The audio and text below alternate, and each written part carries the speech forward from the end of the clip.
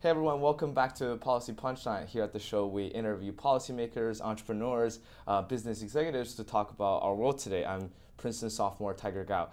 Today with me, not in the studio, but we're actually in Brooklyn, New York, offsite at the New Lab, which is located at the Brooklyn Navy Yard. It is a frontier tech incubator. Super exciting stuff happens here, and I'm with the CEO, Sean. Thank you so much for joining us today, Sean. No, thanks for having me. For this wonderful place, and also having this conversation with me, because I know you've had such a diverse range of experiences across various sectors and companies, and yeah. Oh, I appreciate that. No, I'm glad you guys are interested to come back, and we enjoyed hosting you last time. Yeah, exactly. So would you mind just giving us a very quick overview of New Lab, how it's different from some of the other incubator programs that we've heard about, and what brings you here? Yeah, I think certainly the first piece is that there's not a perfect kind of summary name for what we are. Like, we get thrown as generators or incubators or shared office space, but we actually don't fit perfectly into any of those definitions. The first piece is you actually said program, and that's a good place to start, which is that our entrepreneurs are based here 365 days a year. It's not a 12-week program, a 16-week program. It's not an accelerator. It's actually that they come here and they're based here and part of our community, and so receive year-round benefit, year-round support, versus just a sprint, like a period where you get that kind of support ecosystem. So maybe if you allow me to, like, taking a step back to explain what New Lab is, because you mentioned that we're a generator, an accelerator, or an incubator. Yeah. Any of those terms, we have components that align with that, but there's actually a lot of what we do that makes us unique versus that. So if we take a step back, we're based in the Brooklyn Navy Yard, 300 acres, private land. It's leased to the Navy over a long-term lease by the city. And so for a starting point, we're situated on a 300-acre test bed where you can actually develop prototypes here at New Lab and test them in this entire ecosystem around us. We have self-driving cars being tested here in the Navy Yard, but they're not tested in New York. We have pipe inspection devices under the buildings. We have rooftop farms. We have solar-powered buoys in the East River. So you have access to this entire landscape that is a key part of the assets that the community here benefits from. And our building specifically, this was a 40,000 square foot building that the Navy used starting in 1903 for building the engines and machinery for large battleships. The USS Missouri came out of here, the USS Arizona. But at the peak of World War II, you had 60,000 people working here in the Navy Yard. But after the close of World War II, it actually declined pretty rapidly.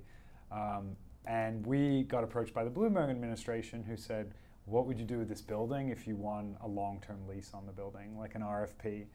And so we had to think about, like, what would we do with this 40,000 square feet if you had the ability to transform this building? And for those of you who haven't been here, we're sitting in a space that has 90-foot ceilings, gantries from like the turn of the century.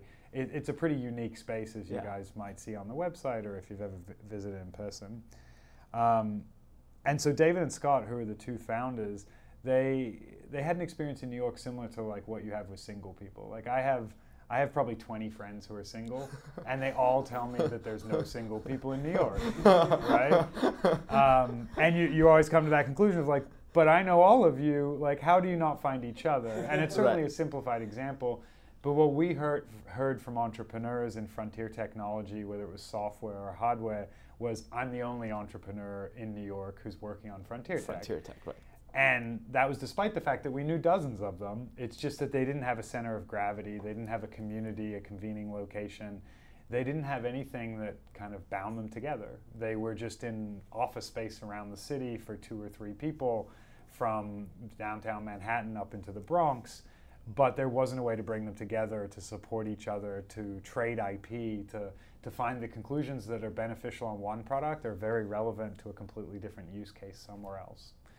And so with the opportunity with the RFP, that was what we presented. We said, we're going to build a home, a community, a center of gravity for entrepreneurs from around the world to come to Brooklyn and build frontier tech companies that do something positive for the world overall. And so when we opened, we had 100 entrepreneurs here building 30-something different companies. The average company comes in here with 4 or 5 people, but there's a range. And if you fast forward today, we have 750 entrepreneurs here now, 136 different companies being built. And in the first 2.5 years, we had 380 million in liquidity events. So the largest was Jump, was acquired by Uber. But we had 6 other acquisitions. During that same time frame, the average valuation went from 8 million to north of 130 million per company. And we had 5 companies that were housed here and built here that peaked above $400 million valuations. And so we just saw significant amount of progress, improved likelihood of success, and a better support ecosystem for doing something that in itself is just fraught with danger, right? Like building a company is a 90% likelihood of failure. Building it in frontier technology, like launching cube satellites or 3D printing or the future of quantum computing, like adds even more risk to that. Totally. And so the fact that you've seen these early signs of success certainly validated for us that this type of approach to development of community, co-working, had grand potential. And so I'll pause for a moment, but we can get into like where that evolved from there, because our business today isn't purely just co-working and has expanded a lot since then. Of course. So you mentioned frontier tech, and I know that's a huge component of what New Lab is about. Would you mind giving us some examples of some of the membership companies that you have here? I know Farm Shelf, which is basically growing vegetables on shelves and all. Like, would love to hear some of the examples from you. Yeah, it's a little cheesy, but we say it's like the Noah's Ark of frontier tech, because there's literally like 1 or 2 in every category you can think of. So we have quantum computing companies here working on everything from chip fab to error correction through to additional applications for quantum, like password protection and communication systems. We have biofabrication, so there's people like Modern Meadow, they grow leather here from collagen. So it's vegan leather produced in the lab, can be grown with any color or design you're looking for, but without the involvement of actually an animal, that it takes it a step kind of earlier, and actually the cells of what creates leather hide and recreates that from a biofabrication perspective. We have Terraform upstairs. They grow furniture from mycelium, the early cells of mushrooms. And so there's a range of biofabrication companies here. You mentioned AgTech, so Farm Shelf is here, 7-foot vertical farming units that use 96% less water and soil than traditional farming to produce the same kind of leafy greens and tomatoes and carrots and things that are used by restaurants here in New York. If you guys have a salad tonight, the average head of lettuce travels 1,800 miles to get to New York City. These are kitchens that are producing that same produce in the feet from the kitchen versus hundreds of miles away. So the footprint there is obviously, from an environmental perspective, certainly a lot more positive. Then you have all forms of advanced mobility. Optimus Ride is developing self-driving cars here. Jump developed their pedal assist electric bike here. Tarform is here. They created an electric motorcycle that is definitely one of the sexier products that's been built here. Civilized Cycles, it's developed electric bikes for families. Clip, which has a product that transforms a regular legacy bike into an electric bike. Right. So a lot of different mobility focused companies. And we're not only hardware. Like when we opened, we were 100% hardware startups, because there's $7 million worth of prototyping equipment here. We have wood shops and metal shops and 3D printers and DigiFab labs, and you have textile labs and electric boards and everything you need to develop the first gen, the prototype of your product. And so that attracted a lot of hardware people to begin with. But what happened over the last 2.5 years was the community became so strong with such incredible minds that people wanted to be here even if they weren't hardware focused. And so today, 40% of the companies are pure software plays. Folks like Barag, who started his company Pienzo here, which is an AI software suite for statisticians to manage AI around their data sets. He started with a couple people. There's now about 15 of them here. And that's pure software. There's no hardware component or involvement there either. So there's a lot of different companies doing a lot of different things, but all with 2 things in common. One is they're utilizing advanced technology, frontier tech, the bleeding edge, however you like to call it. Whatever was cutting edge when you and I started talking today will be different by the time we finish. And this community is focused on what is at that finishing point. Like, what is the technology at the end of every day that they can be utilizing. And then the second piece is that we only bring in companies that we'd be proud to help grow. We had a really interesting application last month, and we only accept 9% of the applicants. So 1,400 companies have applied to be here. We've accepted 137 so far. We had one that had developed, I think it was a spin out of Lockheed Martin, that had developed a really interesting new approach to missile guidance systems. More accurate, more trackable, more manageable. But for us, like, I don't know how much pride we'd have to like be involved with that, and also with, you know, a lack of vision of how that might be used in ways that might not be positive. So we've really focused on a community that utilizes frontier tech, but also something that we're proud of developing and helping to support.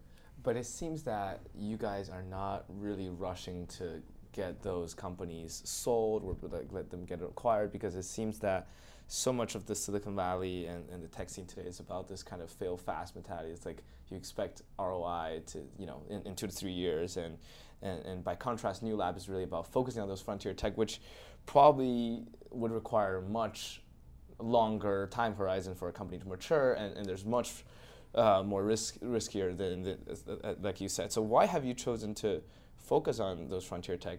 You know, even given the fact that it's very less likely that you realize those. So I think there's two really important points there that are worth double clicking on. Like, the first is that when we developed a community, we focused on talent and nothing else. Like, it was, are they the right talent working in frontier tech on something that we'd be proud to support?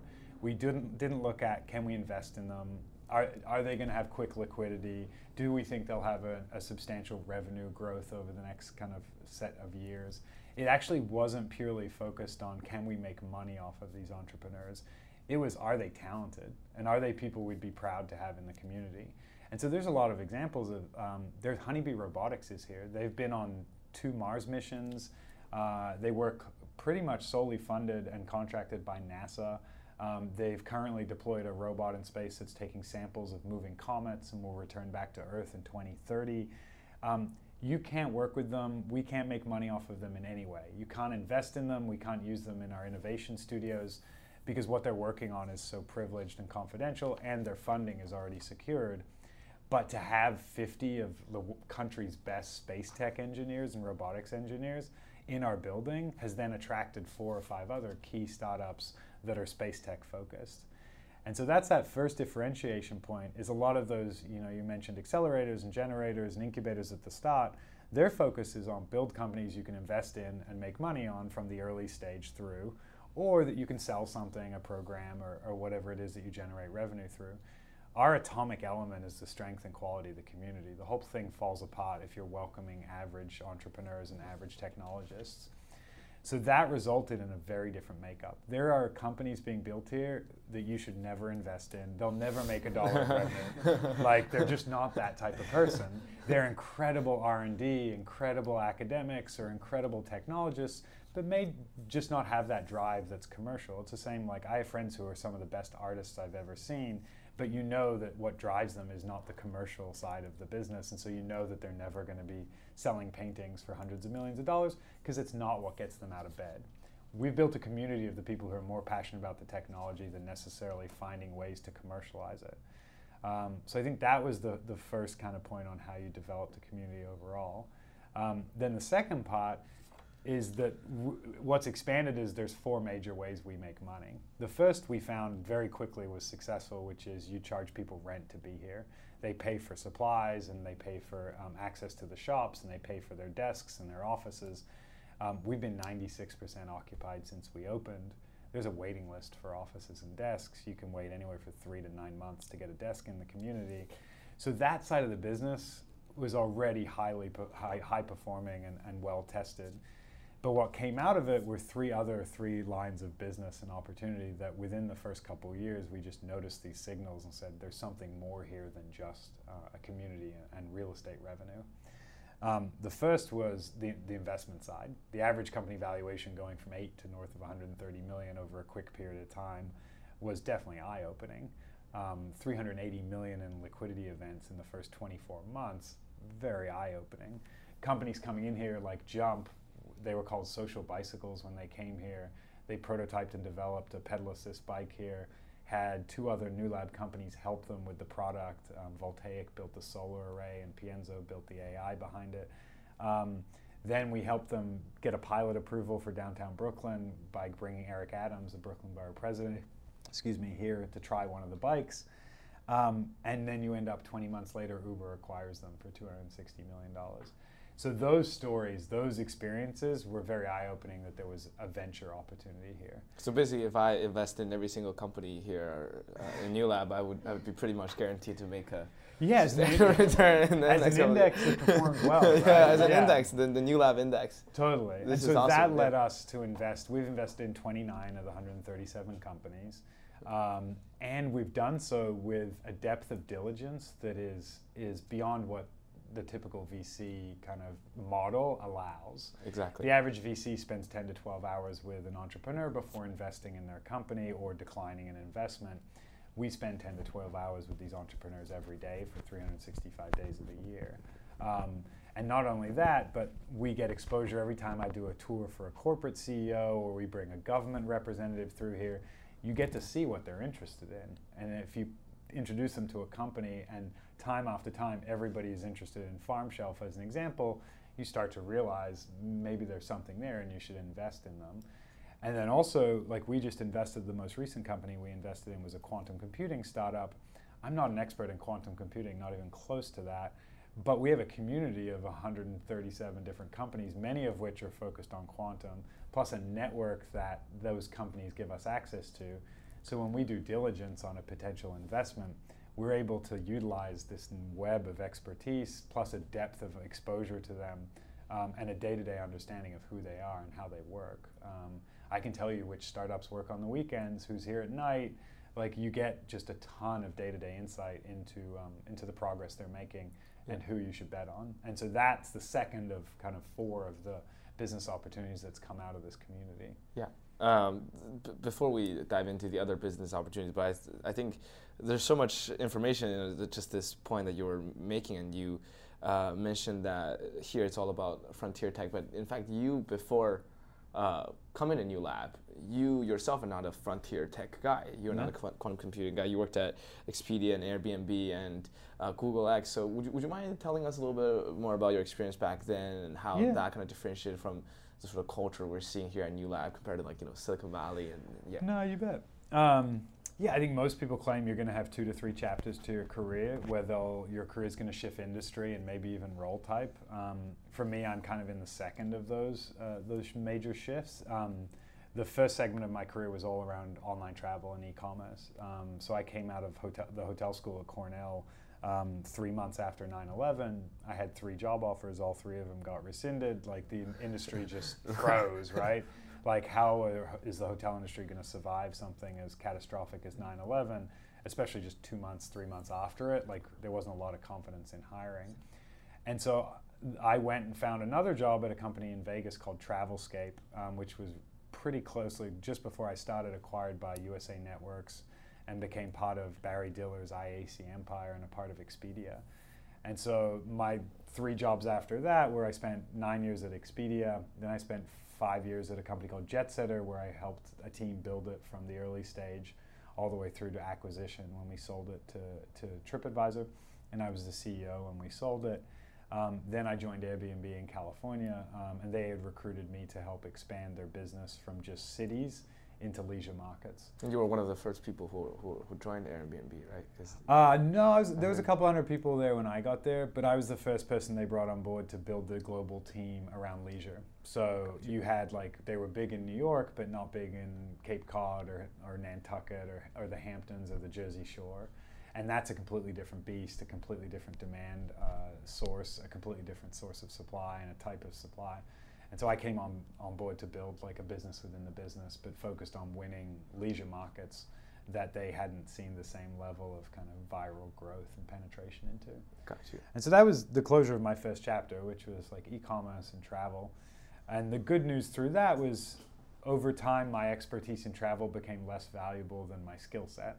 That people started to approach me to build companies and lead companies around a range of different topics, not just in travel.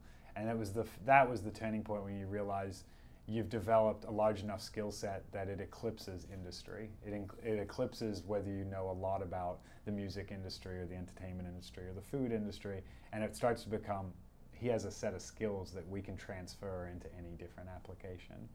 And so that's where I was approached by Alphabet, by the recruiting team at Google X, and they were starting to build plans to commercialize what was called Project Chauffeur, and that was the R&D project developing self-driving cars for Google. And so that was the example of, we want you to come help commercialize and lead the creation of a new business, which ended up being Waymo, the self-driving car company at Google, to lead strategy and operations and business development and partnerships, but without any expertise in mobility, no understanding of autonomous vehicles, but a respect for the skill set and not the topic of, or expertise around the topic. So you've always done business development per se. So yeah, really curious about this, especially business development within tech. Because one of my friends who worked at Google this past summer, and he was saying, like, you know, in Google, engineer is king. You know, it's all about, you have to have a technical background and all that stuff. Yeah. So would love to hear comments on his opinion, and also how you define those kind of soft skills in terms of, you know, or non-technical skills in the tech world. Yeah, it took, I mean, certainly, like, you can imagine going into an environment like Google X without, I don't have any engineering background, I don't know how to program, I'm not an expert in LiDAR development or robotics. Like, I definitely walked in there, thinking, do they have the right person? Like, why the hell have they hired me for this? Yeah. There must be people with, you know, topical expertise that would be more appropriate. Was certainly the first conclusion. And the second was just fear of, like, how am I going to contribute? Like, how do I add value to this organism? And what I quickly, well, not quickly, but what I found over 3 years, and what was probably the most valuable conclusion for me in my career, was that that what you think you have, you always undervalue, and you really need to understand what other people think, what's needed for success. I'm kind of butchering that, but what it ends up being is that what you're good at, you think is quite simple, and how I review what you're good at might be that I think it's incredibly complex.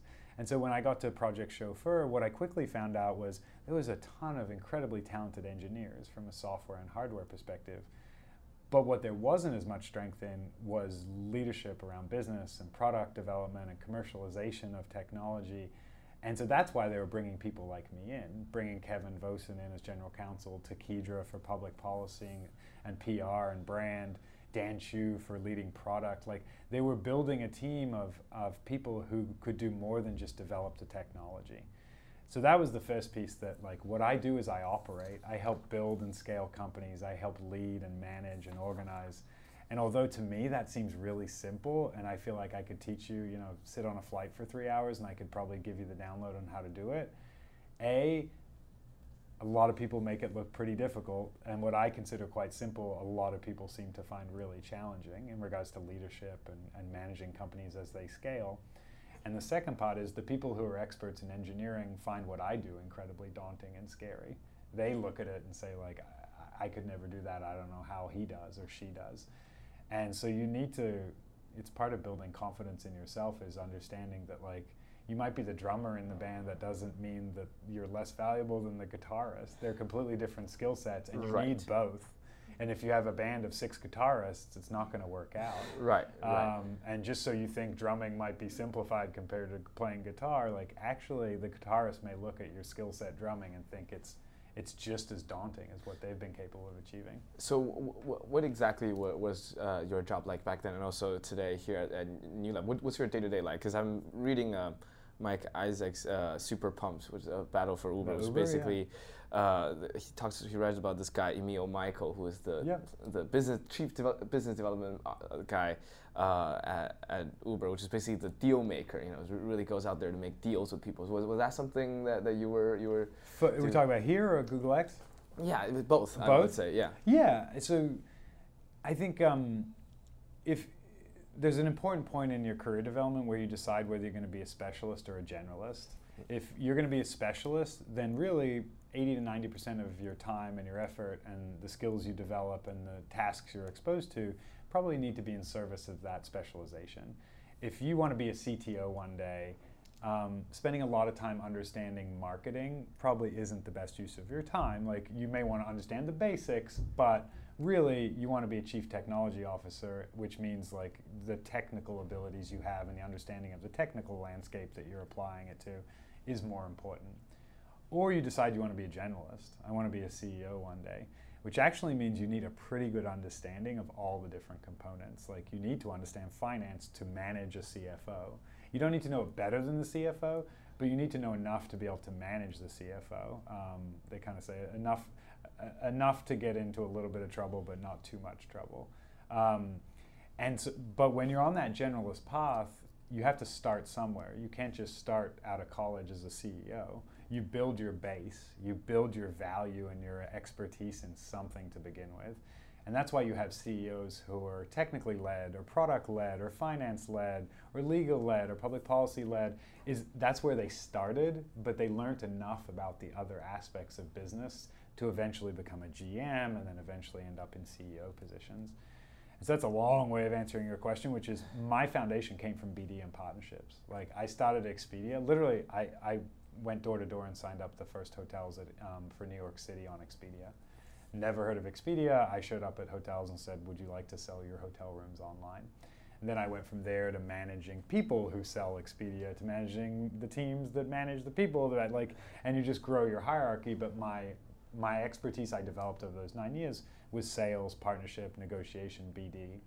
Then I took that chip stack I developed, that set of skills and expertise, and I traded it in for a job in an early stage startup that would allow me to start getting exposed to all the other aspects of running a business in a way that a big company usually won't let you. Like, big companies want to build experts. They want you to be the best salesperson, the best program manager, the best engineer. They don't want you to be the best generalist typically, because that's not the best use of the talent they have.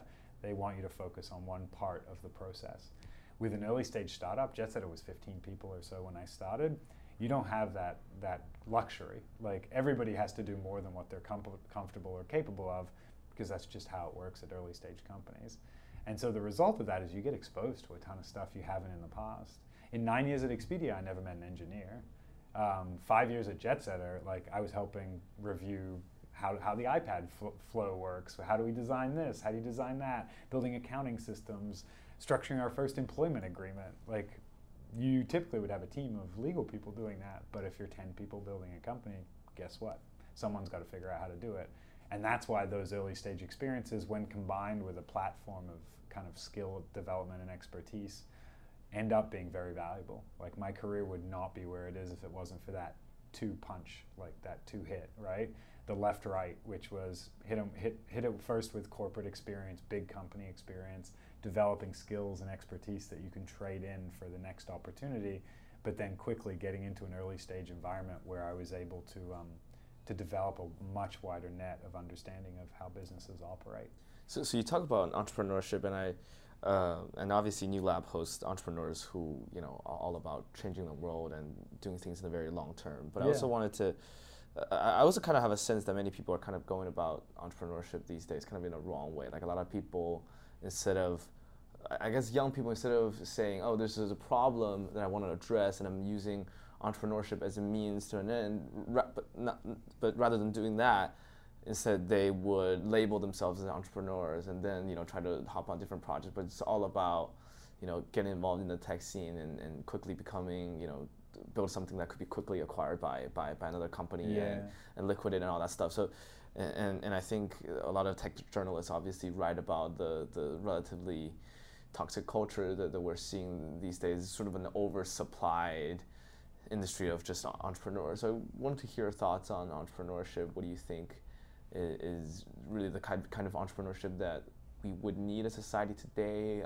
What are some of the good qualities that you look for when you seek out entrepreneurs?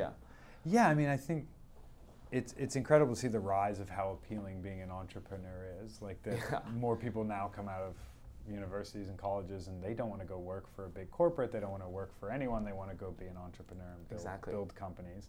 And I think that's exciting and certainly has had a lot of obviously positive impact in my career and what we're doing at New Lab. But it's similar to saying, like, I'm going to move to LA and be an actress or an actor. That you can look at the successful ones and be like, oh, I want that. Like, I want to be on a TV sitcom or in movies, and I want to be rich and famous and be a Hollywood celebrity. But for every one of those, there's 99 who have tried and failed. And the entrepreneurial world is the same. As it might look sexy for like the unicorn who over 7 years built $1 billion company, but it's an incredibly hard slog, wrought with danger, where the majority don't succeed. I mean, most statistics say 9 out of 10 don't succeed. And you have to risk, especially in the early stages, your friends and family's income that they give you to invest in your startup. You risk people's well-being because they're going to leave their jobs to join you and put their families on the line. It's great that people are attracted to it. It's also something you need to go into with like your eyes wide open about what you're getting into and how challenging this will be. These aren't 8-hour days where you get paid a nice salary and go home by 5 p.m. every day. The people I know building companies here are working 20-hour days for 5, 6, 7, 10 years in a row. Like, you have to have a level of passion and enthusiasm and dedication for what you're doing. And if you don't think you have that, you're kind of like, I like the idea, but I don't know how hard I'd work for it. Probably wouldn't make it. It's not for you. Like, these people, it's crazy to do what because you're doing. They love this. They this love tech. what they're doing. They love either the impact of the technology itself, the market need for it, the problem they're solving. It literally is like what drives them as human beings. It's what gets them out of bed. Even when they're not at work, all they can typically think about is the work itself. So there's definitely there's ways to be excited about being a Hollywood actor or actress, but the path to get there might not be one that is equally as appealing as the end state. Then when it comes to like what makes a good entrepreneur, I actually think you change the question. You say, what makes a good team of entrepreneurs? Because I don't know many startups or successful early stage companies that are just driven by the success of one person. You need someone who's good in front of people and can sell the vision and can fundraise and motivate people to join the company and maintain culture and be the cheerleader. And at the same time, you need someone who's financially obsessive, who understands the numbers to an incredible level of degree, is the one worried every time you're spending a little bit too much money on a dinner, is like forecasting the business, is modeling it and understanding the numbers behind it. And typically those aren't the same people. You need the operational enthusiast who loves process, that they want to look at the supply chain and say, I can find 2% margin or efficiency improvement in this step or that step. And that's often a very different person than the cheerleader who loves getting on stage and fundraising.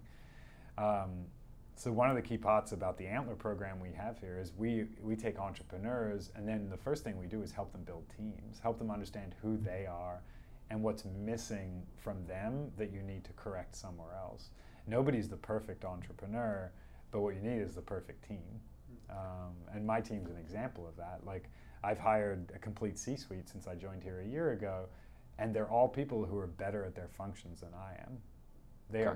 My CMO is better at brand and marketing and design than I am. Our chief financial officer, better at finance and everything that comes with that role than I am. I know enough and have experienced enough to be able to manage that person and know what we need to achieve and set the benchmarks and the objectives and manage that process. But you hire people who are all better than you at what they do, and then you give them the environment that allows them to succeed. But would you say that today there is kind of a complete shift of power, or even concentration of power to founders, to entrepreneurs, to the chief executive, in the sense that we almost, as a society, we're infatuated by the success of a company because of a founder, because of an entrepreneur, that this person made the decision. I mean, if we look at Mark Zuckerberg, if we look at even Travis Kalanick and Uber, there's this sort of sense of, that's the person that made the thing happen. And also, we've seen this shift of power from VC funds to entrepreneurs, in the sense that VC funds are the founders are able to negotiate better terms for themselves. VCs are out there to court them, and it's sort of a founder-centric thing. So, would you say that's kind of a public misconception? What would you say that's kind of the toxic? I think there's two things there. Yeah. One is the lead singer is always more well known in the band, right? I grew up, I was a kid in the 90s, and so Guns N' Roses was my favorite band, and everybody loved Axl Rose. Slash was kind of second behind that. but like Duff on bass, and like you probably don't even know who was on drums. You're No. I mean, you're too young to even know Guns N' Roses, but Yeah. the lead singer is always the one getting the exposure, is getting the most fanfare.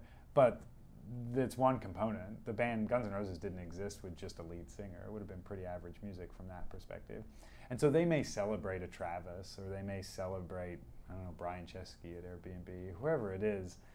There's a band. There's a team that gets that person there. They're never a sole person responsible for the success of what they're doing. And then the second piece I'd throw out there is, like, I've been lucky enough to be exposed to some of these people who are highlighted in the press. Like I reported to the founders of Airbnb. I reported to Nate, one of the founders. At Google, our board for Project Chauffeur and Waymo included Larry and Sergey, like two pretty kind of godlike figures in the tech world.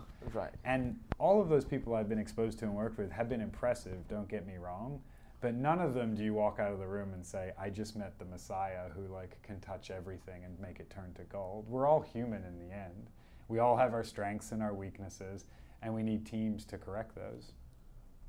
No, that totally makes sense. I would just want to take a quick shift from what we talked about in terms of business development, but also to some of the ongoing trends in tech today, especially I think since our name is Policy Punchline. I would love to ask you some thoughts on regulation and stuff. So I've been reading this book, Columbia Law Professor Tim Wu's book, The Curse of Bigness, Antitrust in the New Gilded Age, which is basically his entire thesis is about how concentration of economic power threatens, personal liberty, individual rights, and sort of erodes some of the fundamental values what our society is about. And if you look at some of the tech giants today, sort of the culture that it has perpetrated, sometimes it feels like they have so much power, almost like the Gilded Age back in the 1910s and 20s when Standard Oil and J.D. Rockefeller and J.P. Morgan were there. So would love to hear your thoughts on startups versus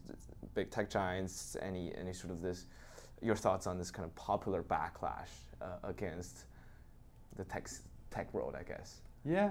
No, it's a pretty good question. Not an easy one to answer.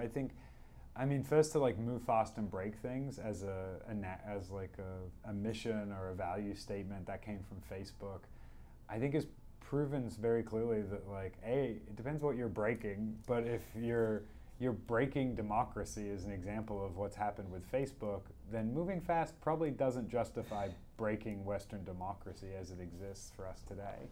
And so I think people have become clear that like when it comes to move fast and breaking things about like, hey, we're going to put line bike scooters around a city even though they're not legal, and we're going to play in the gray area, is slightly different to like taking what essentially was the town square of modern civilization and making it a corporate entity, like where speech occurs today, debate occurs today, political information that's now occurring on things like Facebook or YouTube. And the fact that algorithms, as an example, that control what you and I see when we jump into YouTube and what's recommended to us, the impact and power of that and everything from elections through to kind of political causes or social causes is pretty significant. And I think people are far more acutely aware of that now.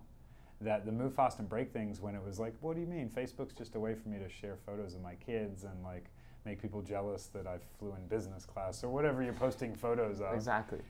But now you're starting to see, well, it's used for misinformation, where you're actually telling people that voting is happening the day after it actually occurred on, segmenting the audience so that you can target the people you want to give that misinformation to, and that the marketplace, the town square, has no one managing it, and Facebook's kind of hands off with just a, hey, we can't control what people really say. Want to do that. Yeah. Exactly. Yeah. That terrifies people.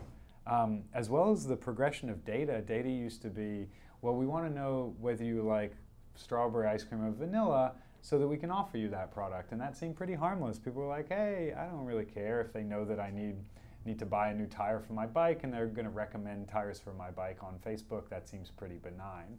But what it's evolved to today is prediction of behavior. Ad signaling, right? And signaling and moving you to do something that you may not have naturally done in ways that now it's about like, well, can I feed you misinformation about a political rival, or can I tell you that global warming is a hoax because it betters my campaign or my business model or whatever it is. It started to be you can actually control human beings in a way that is not as benign as just offering you vanilla ice cream. And I think that, rightfully so, terrifies people. So do you see any solutions in this? I mean, it's a very grand question, but since we're standing here at New Lab at the sort of the frontier tech base, do you see how tech could address that, or will we need kind of a policy approach in terms of we need to break them up from Elizabeth Warren needs to come in? Or I mean, a lot of these big issues are like pendulums that occasionally just swung one way too far in one direction or the other. Like the reason why, let's use an Airbnb as an example, that they rolled out and allowed people to rent out their spare rooms or their apartments when they were vacant in a way that wasn't categorized in the regulatory environment. You had hotel structure of like, this is a hotel, and if you're a hotel, you have to collect this tax and you have to follow these safety standards. But there was nothing from a regulatory perspective that specified, well, what if I just want to rent out my spare room, and how is that covered? And so the way tech has dealt with that gray area is just to say, we're going to move into it. We're going to roll out this business. We're just going to do it. Like, move fast and break things. We're just going to actually push forward despite the fact that it may not be crystal clear from a regulatory perspective. And the reason why they behave in that way is because policy is so slow to adapt, right? If you quickly could surface the issue of Uber and decide how it's going to be handled and get that all wrapped up in 6 months, and suddenly as Uber whether you're legal or not. But the reality is it takes years, and it's a complex process, and it often doesn't hit the ideal mark of the solutions needed. And so that pendulum means people are like, well, we're not going to wait around for regulatory to catch up to technology, which moves at such an incredible pace. We're just going to keep running. When the reality is somewhere in the middle is the solution, which is that the policy world needs to be able to adapt and move quickly to the changing landscape of technology and its use cases. And the entrepreneurial world, the startup world, whether you call it Silicon Valley, but really it's globally how startups operate, is that move fast and break things I don't think is valid anymore. Is that no company is like, we're just going to behave in this way until regulatory catches up, or it's certainly become more and more difficult and scrutinized to do that. Maybe the policymakers should move fast and break things. Maybe we'll just break up Facebook and see how it goes, and then see if that's a valid approach, or yeah, I mean, I think it is. It's looking at how does that policy system, the engine, like think of it as a company, and you're saying we're too slow to adapt to the market. The market tells us it needs something new, and we're not quick enough to create that. Now, if you're Johnson & Johnson, you're like, oops, everybody wanted healthy juices or vegan this or soap that doesn't involve animal testing. If you suddenly were in a board meeting and you're like, it took us 5 years to figure that out, you'd be thinking, well, how do we improve this system? How do we figure out what people want and actually act on it quicker? So the political system is kind of... Right. So how does the government and policy take that same challenge of it took us 10 years to realize people wanted soap that wasn't animal tested? How could we be closer to that? I mean, look at autonomous vehicles. Like, do you think that we're handling the change there the way we should? Is it speedy enough? Is the regulatory supporting the evolution of technology? Quantum computing. China's invested, 100x what the US has in the development of quantum computers. Is the US government moving quickly enough with these insights into new technology and how disruptive they will be to create policy, to fund it, to support it, to attract it? Or are we always behind the 8 ball? And we're like, oh, it turns out e-cigarettes are terrible for people. We got to catch up on that one. Certainly none of this is me with experience in this world saying, oh, it's really easy. But that's the reality, is that somehow both the startup community needs to be less focused on just move fast and break things and ignoring kind of the regulatory policy environment, and in the same breath, the policy world needs to be able to figure out how to move quickly with the evolution of technology. Because you were mentioning how the pendulum sort of swings, sometimes towards negative, sometimes towards positive, and I wanted to bring this thought to you to hear your thought on. So the CEO of Salesforce, Mark Benioff, recently wrote a New York Times op-ed that basically sort of stated that we need a new type of capitalism that values more of social benefits, and he's sort of only one of the many executives and scholars who have sort of come out and talked about the issues related to our economic system, and I wanted to hear your thoughts on tech's role and tech's contribution to our society at large, because on one hand, we're seeing wonderful tech innovations that improve human health, that help us get to places better or whatever. But on the other hand, we see the concentration of power. We see some of the unethical tech innovations. We see how AI could be abused in various ways. Same for many other biotech innovations. So how would you kind of overall categorize or generalize tech's contribution to our society? Are you an optimist, pessimist? It's such a big question, all mushed into that one. No, I mean, paragraph. I think there's a couple. I think certainly the ideal is, they call it like double bottom line investing, which is it's both profitable or impactful in a positive way for society in general. Exactly. And there's a lot more people certainly focused on those type of opportunities and investments. But in the end, like, it's a pretty significant shift to change how capitalism works. So I think it's more interesting to think about, well, how do you incentivize the capitalistic engine to focus on things that are positive for the world and positive to society, and certainly not negative in that area. So it is an interesting question of, like, how do you motivate the right type of entrepreneurs to build the right type of companies in the right type of areas. And there's certainly examples of that through government grants, government programs, funneling tax breaks to certain endeavors, like trying to push people to work on challenges that are important to the planet.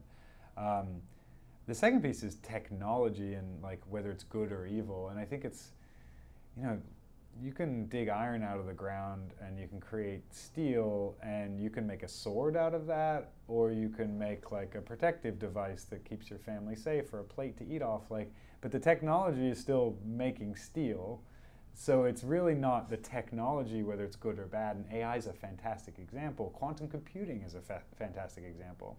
It has both incredibly positive applications and potential, and incredibly terrifying and negative potential, right? Like, quantum computing can solve some of the biggest and most challenging medical questions of our generation in a fraction of the time it would take us today through classical computing. But it can also be used for breaking every password that's ever been created. Like, cryptography goes away in theory with quantum computers. Both pretty scary, both still steel and what you create from steel, right? And so an example, the EDC here, the Economic Development Corporation in New York, which is a government body, they just finished an RFP where they are doing a $7 million grant over 3 years to create an AI Center for Good in New York that's focused on how do you utilize the technology of AI for positive benefits overall.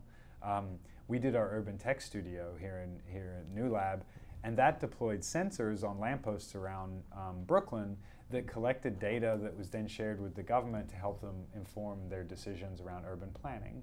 When you close a street, this is what happens to traffic, this is what happens to use of bikes and Ubers and bus routes, and this is how your decisions actually impact the quality of life. Now, that same sensor, in theory, you could rejigger that technology and use it for tracking people in a way that's negative. In China, creating a merit system on the population and predicting or deciding who's a good person and who's a bad. Exactly the same technology. So it's not necessarily the debate of, like, is technology good or evil? It's how is it used, how is it managed, how are the applications of it incentivized and governed? So we could potentially make the argument that it's a lot about the social and political institutions that this technology is sort of situate itself in. And I mean, the entrepreneurs aren't like innocent in this either. I guess it's just the point that, like, technology as a thing is not, doesn't have intent. It's that just construct like, itself, right? Yeah, like machine learning is machine learning. It's an approach, a technology that can be used to solve Parkinson's disease or to create the best bomb ever. Like, it's not the technology that necessarily is the dangerous component. It's how it's managed, how it's used, and how people are incentivized to apply that technology. So what if I play devil's advocate and just say, let's get rid of some of the technology, since we don't know if good or bad actors are going to use it, or since we don't know the effect on people.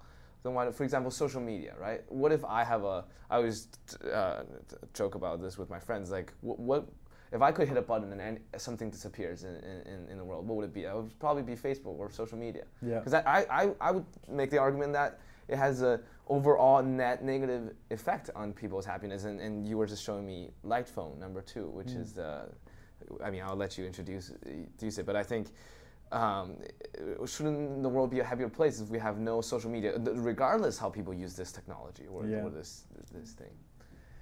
Yeah, I mean, I guess if you remove Facebook overnight, there's that movie right now where the Beatles don't exist. The guy wakes up and the Beatles are gone. So you wake up and Facebook's gone. Or any social media, this concept is gone.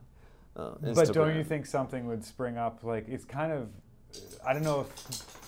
Sorry. Oh, that was horrible. I don't know if blaming Facebook necessarily is the right move, because wouldn't there just be a social network that would pop up to replace it? Yeah, exactly. So I actually personally don't think getting rid of Facebook itself would be a good idea. But what if I say social media as a concept was never invented, Yeah. Or if we go back to hunter-gatherers time when Right. I think that's why a lot of people write about. I mean, what is the definition of human progress? How do you measure it? How do you see the progression? I would love to hear your thoughts on this. So the question being how do you measure human progress? Or even if you think we would be a better off society without a lot of those tech. To me, it is that pendulum of I think you need the right checks and balances in place for how technology is utilized, and how it's deployed, how big things can get, how much of an impact things can have on society. But to just say AI is banned, I don't think ends up having a positive impact overall on society. It's like saying when steel was first produced as a material that we're going to ban it because it can create swords or bullets or whatever else lead is in bullets, I guess. But you could make the argument that fundamentally AI is very, very different. The nature of AI, how it will lead to whether it's job loss because of the automation, or whether it the sort of power the negative effect can be exponentially magnified. And I guess I'm saying if you don't agree that the best thing to do is just ban technology, India banned self-driving cars, the only country that's done it so far, because they said it's gonna eliminate jobs. Or China bans crypto or whatever, things like that.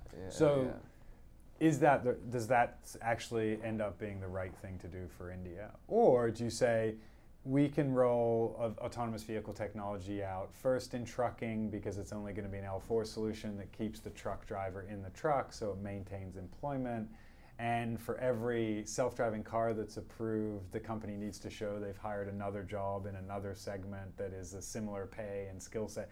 I don't know the exact piece, but is there a better approach than just throwing the baby out with the bathwater? You would think as a civilization, we're capable of both utilizing the incredible inventions of our time, the incredible technology and potential these things have, without just throwing up our arms in the air and being there's some negative implications and applications for this, let's just throw it all out. Because where would we be in a significant amount of kind of human endeavors? Going from horse to the automobile, there were people who made a living off horseshoes who suddenly lost their way, I'm sure, as a result of the automobile. But it's still the advancement, and typically that advancement has led to a long-term positive gain for society. But I understand the pessimism for sure. I read the newspaper like everybody each morning, and I walk to work feeling pretty bad about where things are headed, the state of the environment, state of politics, the state of freedom of speech. And then I get here, and there's 137 companies, 750 people spending ridiculous amounts of hours per day trying to build something that all of which I see as being very positive to the planet. My optimism around the future of society, around the planet, is these people, are the entrepreneurs here. And I feel a little bit of satisfaction and pride that I'm helping them along the way, but more so a lot of guilt that I'm not one of them. They are actually out there figuring out how to clean the oceans, or patch the hole in the ozone layer, or lower the carbon footprint of whatever it is that we do day to day, or find better ways to provide clean water to cities in India. All of these people are working hard to improve our future. And all of that involves technology.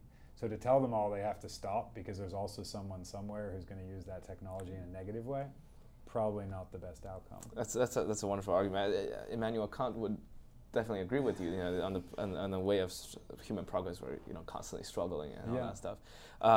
So I have the recent September-October issue of MIT Tech Review with me, and it's the title of the issue. It's "Old Age is Over." It's basically saying aging is after all a chemical sort of process which can theoretically be reversed, and besides the tackling longevity, there's also other frontier tech innovations that were happening. We mentioned quantum computing many times, and Google recently had this huge release and also PR fight with IBM about quantum computing and all that stuff. So I would love to hear your thoughts on some of the emerging tech that you are currently watching, your thoughts on them, and how their impacts on our society will be. Yeah. In regards to longevity? No. I mean, it doesn't have to be specific. Those are just some of the examples I was just saying. But I remember you telling me a lot about quantum computing, which I think could be a topical discussion given what happened recently. Yeah. I mean, there's so many. So certainly, like, we've got Occam's Razor here as an example. Katerina's from Germany, the founder of the company there. They're funded by Michael J. Fox and Sergey Brin, I believe.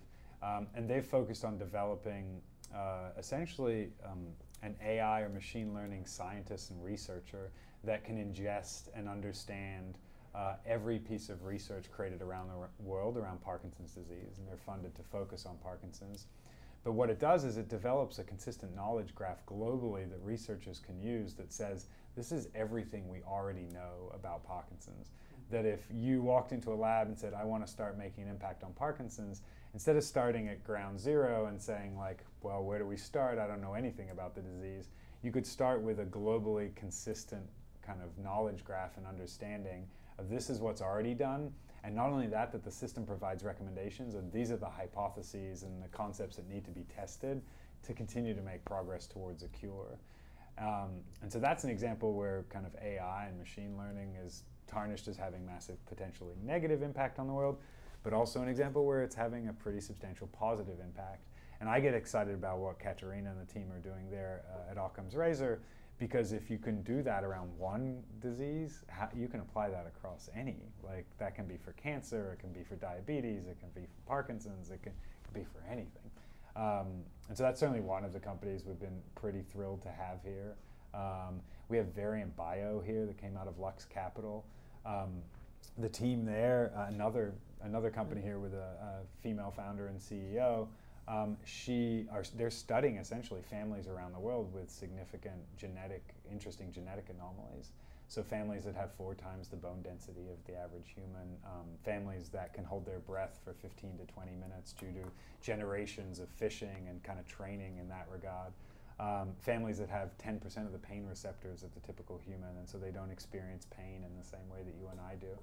And they're looking at understanding those families and those unique characteristics to figure out whether you can develop therapeutics and medication to help people in the opposite segment. So if you have bone density that's 1/4 of the average human, how can they utilize what they learned from those families to correct that? So certainly thrilled to have people like that developing solutions here. In quantum, we have John Levy and Seek. John came out of Hyperiss, and those guys are developing both the quantum computing processing chips, but also the error correction chips in the same stack, which I'm definitely no expert, but one of the challenges is quantum computers are so fast that they inevitably hit an error incredibly quickly. Statistically, they're going to hit an error at a certain rate. And so you have to be able to clear that error, correct that error, and allow it to continue to process. But you're processing at Kelvin levels of temperature, like it's incredibly cold, the environment that you have quantum computing processors in. And to clear the errors, you're typically bringing it up to room temperature to use classical computers to clear the errors. And so what they're doing is focused on developing both quantum computer processing chips, as well as the error correction chips in the same stack at the same temperature, just making it more efficient for quantum computers to work.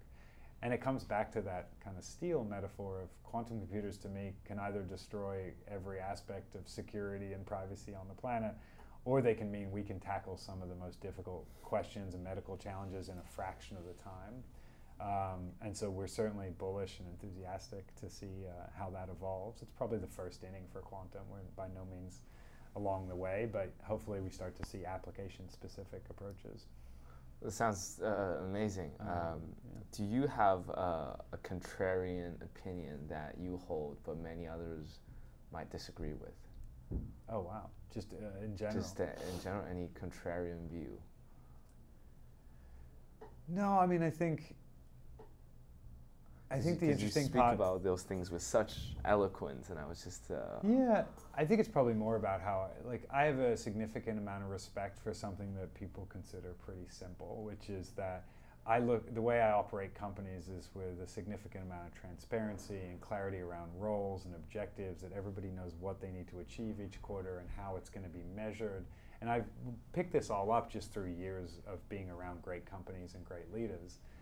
But it's not something, if we come back to our early discussion on how do I feel comfortable around technologists and people with PhDs in things that I can only barely understand, is over time I've gained more and more respect for that thing I do and that thing I focus on and require, as I've watched people who don't actually respect it as much and seen it destroy companies. Like, I don't think companies necessarily always fail because of bad product vision or the wrong market fit. I actually think it's leadership and the simplicity of how is a company operating. It's like being in the army. Like, everybody has a clear role. They understand what they need to do and what they need to achieve. And one weakness in that link, and it breaks. And so I've built just 20 years of experience of those little insights and those little pieces that a lot of people, I think, probably find pretty simple, pretty unnecessary, and are easily overlooked in the hectic pace of day-to-day decision making. You just decide, oh, don't worry about that process or that step or that clarity or communicating and updating so-and-so. But those are the holes in the dam that eventually break it. Totally makes sense. Before we wrap up our show, there's just one last question I want to ask you. So the name of our podcast is Policy Punchline. So I really have to ask you at the end of our show, what's the punchline here for New Lab, for Tech and Society, for frontier innovations, for policy, for anything? Yeah, I mean, I think the punchline for your audience is what makes us optimistic about the future is you. Thank you. I mean, what thrills us, what thrills David and Scott and myself to be able to open and operate and grow something like New Lab is that it gives a home for the next generation of entrepreneurs and technologists, the next piece of research and IP coming out of academia, the next person who's quitting their job at Twitter to build a company for something that's more meaningful than what they've been doing. The punchline is that that's the mantle. We're handing on a baton. You need to take it and run with it. And then apply it to New Lab as they go through the journey. Yeah, and there's places like ours, there's places around the world that are here to support you, to understand your visions and your missions, and do what we can to make sure your chance of success is stronger. I mean, it's just truly amazing what an operation you guys have here. I appreciate that. I'm so starstruck when I see it. I feel like it's like Superman basically trying to run this place. It's amazing. I know you must be busy. So yeah, thank you so much for having this interview with us, Sean. Thanks for coming. Okay. Yeah. And this concludes this episode of Policy Punchline. Please follow us on iTunes, Spotify, SoundCloud, and then visit us on policypunchline.com.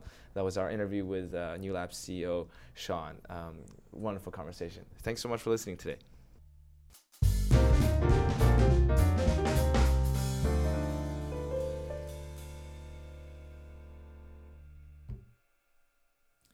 You've been listening to Policy Punchline, a podcast generously supported by the Julius Rabinowitz Center for Public Policy and Finance at Princeton University. We would also like to encourage you to follow other podcasts produced by Princeton University, such as Politics and Polls by the Woodrow Wilson School of Public and International Affairs. Policy Punchline is intended to be informational only and does not reflect nor represent the views of Princeton University or the Julius Rabinowitz Center for Public Policy and Finance. For more information on subscription, donation, volunteering, or contact, please visit policypunchline.com. Thank you again for listening.